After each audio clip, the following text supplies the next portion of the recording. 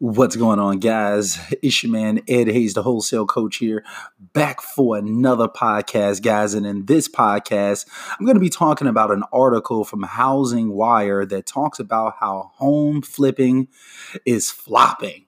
I hope that you all are pumped for this content, guys. Let's go ahead. Let's get right into it.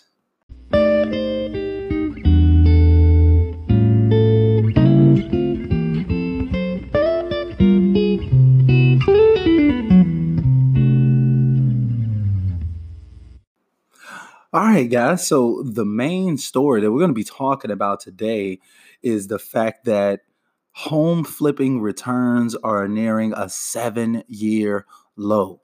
So there's a lot of home flippers out there. You may be listening to this. You may be personally flipping your own properties right now. Well, this article really stood out to me. And I know I've been having a lot of these keeping up with the market episodes lately. This is going to be episode number 4. I just think that these episodes are really important to kind of educate the community on what's actually going on. So I really enjoy making these. I'm going to be making more of these along the way. So essentially, guys, what's really going on is that in the third quarter of 2019, the latest returns on home flips stood at the second lowest point since 2011. Excuse me. So the sales have been kind of retreating back to normal amounts. So essentially the amount of homes that are being flipped right now is actually is down 12.9% from the previous quarter, and is down 6.8% from a year ago. It says that these drops marked the largest quarterly and annual drop since the third quarter of 2014. So essentially, it's way less properties being flipped, which is really not good for our market, right? So people are flipping less homes, and that's not it. It's not just the activity. So it's not just less homes being flipped. The return on investment is actually lower as well. Okay, so a gross profit of $65,000 is what's been going on lately or whatever. It's up 3.5% from a year ago. But essentially, the ROI is not as high as what it normally is. Okay, so it's according to the report, the average gross profit translated into a 40.6 return on investment compared to the original acquisition price, down from a 41.1% gross flipping ROI in the second quarter of 2019, and down from a margin of 43.5 in the third quarter of 2018. So just understand that numbers have been changing. People are not getting as much money back on their investments when they're out flipping a property. But it's not like this in every state. Some states are actually really doing really good, while other states are doing really bad. So it says home flippers in the following markets are doubling their money. And the way that they wrote it is kind of weird, but it says Pittsburgh, Scranton, Pennsylvania, Flint, Michigan, Cleveland, and Hickory, Lennar. I don't even know how to pronounce this. Hickory, Lennar, Morganton. It's kind of weird. And North Carolina. So it says, let's do that again. Pittsburgh, Scranton, Pennsylvania, Flint, Michigan, Cleveland, and Hickory, Lennar, Morganton, and North Carolina, guys. So it says also, though, so those people are doubling their money when they're doing flips. However, if you're looking to flip a home in Raleigh, North Carolina, Austin, Texas, Phoenix, Las Vegas, or Kansas City, Missouri, you can expect the smallest ROI of all U.S. cities with a population above 1 million people.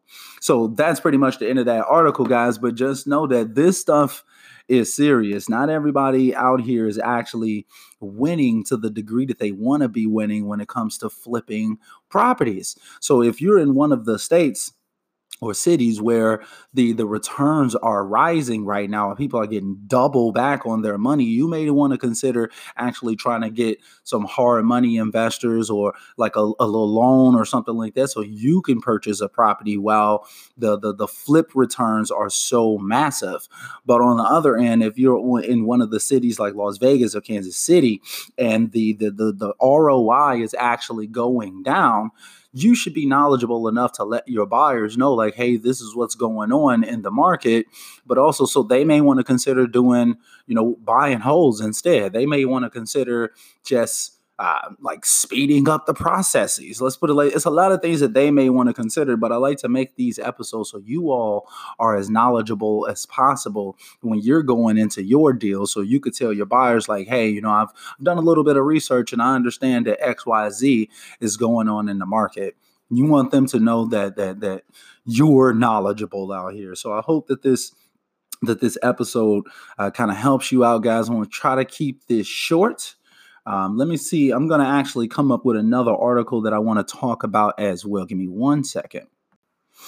All right, guys. So I actually came across another article the other day, and this article is explosive. And it's titled Part 2, Fed Too Late to Prevent a Housing Market Crash? ? And it's written by Technical Traders Ltd. I'm going to put a link to this article below the podcast. So I definitely want you all to check it out. The research that these people did is crazy. Let's just put it like that. But they've really, really analyzed what's going on and related it to what happened in the 2008 crisis, as well as the 9/11, the 9/11 attacks and things like that. So essentially saying, like, they believe that the Fed is a little bit too late to actually prevent this upcoming housing crisis in 2020. Based on their data, we are literally repeating history's cycle. And it says, like, the process is always similar. Consumers start to react to pricing levels that are unaffordable and do so by trying to skimp on extraneous purchases like travel, new cars, credit card debt, or other items that are not essential. The other thing that happens is that the lower tier borrowers, the at-risk borrowers, typically begin to become delinquent on debts and fall behind on their mortgage payments. This is how the process starts. And if you're really paying attention right now, guys, this is actually what's happening right now. And they've actually got some really good charts and graphs to actually show exactly this happening in our market right now. It's almost kind of scary, guys. I really want you all to kind of check this out. And pretty much it says, like, once this happens, then a shift starts to take place in the market that can be sudden or transitional. The shift is often termed as a change from a seller's market to a buyer's market. This terminology is used to describe who is in control of the transaction, who has the advantage within the transaction. So as you all kind of probably know that already, when it's a seller market, buyers are typically offering to pay more to have an item or home, and the seller does not have the stress about trying to sell their property, right? When it's a buyer market, the buyer is able to negotiate with the seller, demanding more concession, lower prices, better deals, and often has a wide variety of sellers wanting to court the buyer away from other properties. Okay, so just y'all get how kind of like a buyer's market versus a seller markets work. Well, right now, like our market, we're in a position where the amount of money that people owe is really, really going up as well as like their ability to pay back this money is really, really going down. But not only that, the housing values the value of houses is also going down. So it's just like, it's such a perfect storm of terrible things kind of happening right now. Consumer credit card delinquencies are rising sharply. Since 2016, the increase in subprime credit card delinquencies have skyrocketed above the peak levels of 2008 and 2009 and continues to stay above 5.5%, which is really, really terrible. I'm looking at the graph right now that shows the percentage of people that couldn't pay back their debt is actually way higher, or at least like right around the same extremely high level as it was right before our economy crashed about 12 years ago. So I want you all to be in the know. You can't say that you didn't know what was happening. You heard it here first. Make sure that you're preparing yourself right now for this 2020 crash. It's going to happen. It's an extremely high likelihood. Remember, you heard it here first. I could be wrong. Don't get me wrong. All the analysts, pretty much all of the analysts and experts are all in agreement that this is coming, guys. So don't just look past this, or don't pay attention to it. Don't not do anything. Like, make sure that you're actually taking action on this knowledge. There's no point of having knowledge like this and not moving on it, not acting on it. Like I said, you could tell your buyers what's going on in the market. You could let sellers know, like, hey, you may want to sell soon because XYZ. You want to be knowledgeable and you want to be on the forefront of what's actually going on. That's how the people who are in the know are the ones that, when the crisis happens, they're able to transition and dominate the market. When most people are kind of running out, they're diving into it. So that's why I'm giving you all this knowledge. That's why I'm kind of, sharing this information with you all, because I've been doing a lot of research myself to make sure that I'm prepared when the market crashes. I was just a kid, it feels like, when the 2007, 2008 crisis happened. And I wish that, I wasn't. I wish that I wasn't a kid. I wish that I had the knowledge necessary to actually do something special with that knowledge. Right. So anyway, though, guys, it's not looking good. Let's just put it like that right now. I just want to kind of put that out there. It's not really looking together. It's not really looking good right now. But just know that, like, housing values are declining right now.